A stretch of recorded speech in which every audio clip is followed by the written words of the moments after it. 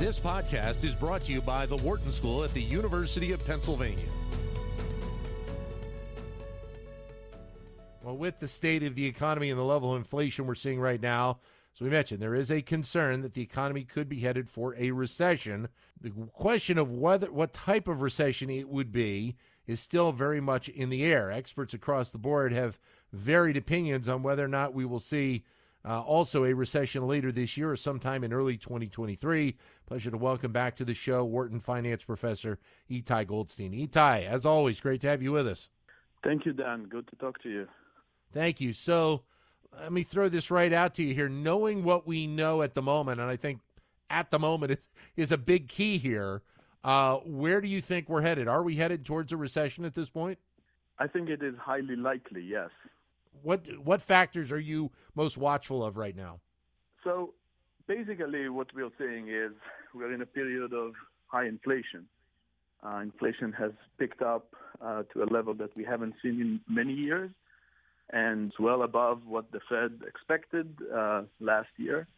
And basically what the Fed needs to do is to start tightening, increasing the rates and reducing all the stimulating activities it took over the years.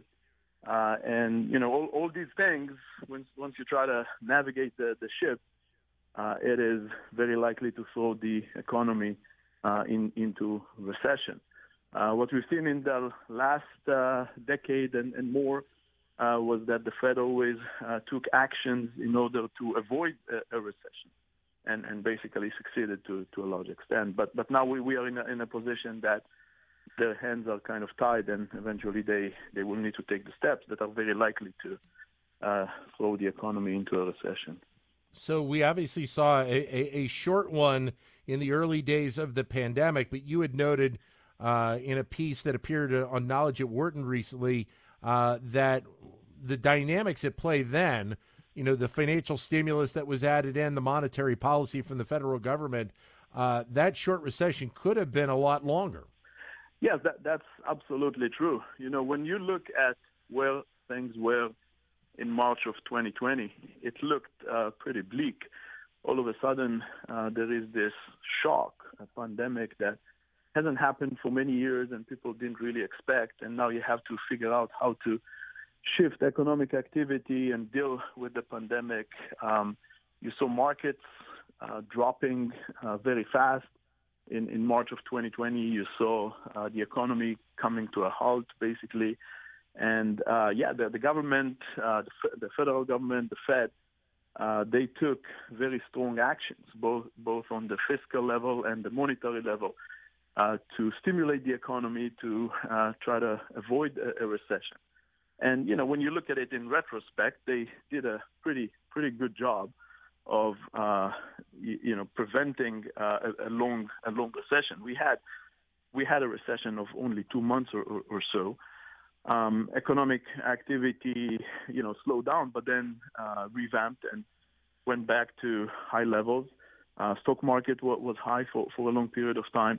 So they certainly took actions that stimulated the economy and made sure that we avoided a long recession. But in some sense, now you see the other side of it. In some sense, now you're kind of paying the bill. And at this point, all these actions have led to high inflation, and now they need to take steps in the other direction. And this is where the big risk of recession is coming from. So the path that the Fed is taking, at least right now, 50 basis points at its most recent meeting, and the expectation that the next meeting or two could see 50 basis points. Is that the right path at this point? There's been a lot of, obviously, contrary opinions out there calling for 75, calling for 100 in some cases. And I understand that this is, it's kind of the proverbial needle in the haystack, because you have all these other dynamics at play, like the Ukraine war and obviously some of the other elements that are in play that could be impacting the decision process. Yes, absolutely. They are trying to navigate it as well as they can, but they keep having all these curveballs being thrown at them. This is a tough balancing act, right? they realize that they need to tighten because inflation is high and they don't want it to continue to be high. At the same time, they don't want to do it too abruptly such that the economy is thrown into a recession. So they're really trying to reduce inflation and at the same time avoid a recession, or at least avoid a very severe recession. And, that is, I think, a reasonable path to take what they're doing. It is likely that they will need to do more, and certainly they will need to continue increasing the rate. The question is how fast they do it, and it is likely that they will end up doing it faster than they planned. What does this all mean for Wall Street, for the equity markets, do you think? I think what we are seeing in the last few weeks is a major correction in the stock market, and I think that we will continue to see that. For a long time, I've been saying, and others have been saying, that stock prices were high. I mean, when you look at it in all objective measures, they were just high in historical terms. And what contributed to the high stock prices was the monetary policy and to some extent also the fiscal policy that was stimulating the economy.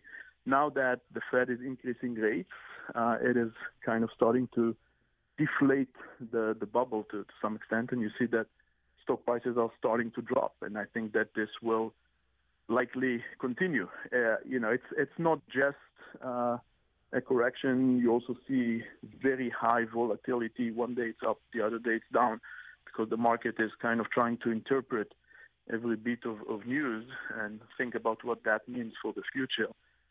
So I think we're likely to continue to see a bumpy road in the next few weeks and months.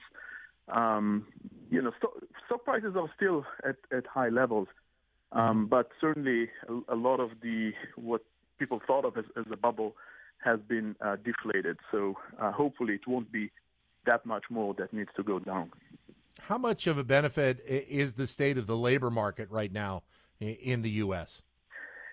Certainly this is the one positive piece of news, that labor market is still doing pretty well. Unemployment is low. There are a lot of businesses that are still looking for workers. If the Fed is continuing to increase rates and we are starting to see the risk of recession going up, this probably will not continue for that much longer, and you will start seeing some problems in the labor market as well. But right now, I would say the labor market is probably the silver lining of the whole thing.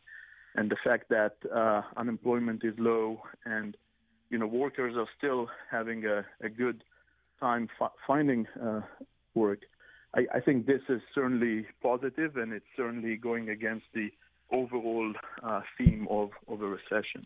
What's your expectation then for the remainder of this year and early next year, and what we might see play out here?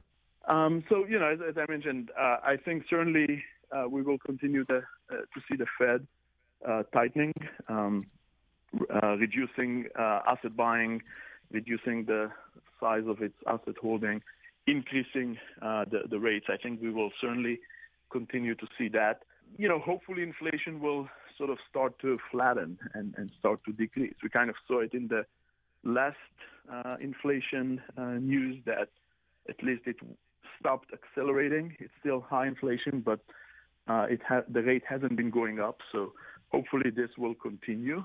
And then I think as we start seeing inflation stabilizing, so the Fed's tightening is doing its job, then hopefully the effect on the real economy will not be as severe. But as I said in the beginning, I think where we are right now, a recession is likely. It is very difficult to bring the economy back from high inflation without causing a recession. The Fed is trying to do that, but we know historically that it's very difficult to do it. So it is likely that there will be a recession. I think the only thing we hope is that it won't be a long and severe one. Great to have you with us today, Itai. Thanks very much. All the best to you. Okay, thank you. Thank you. Wharton finance professor Itai Goldstein.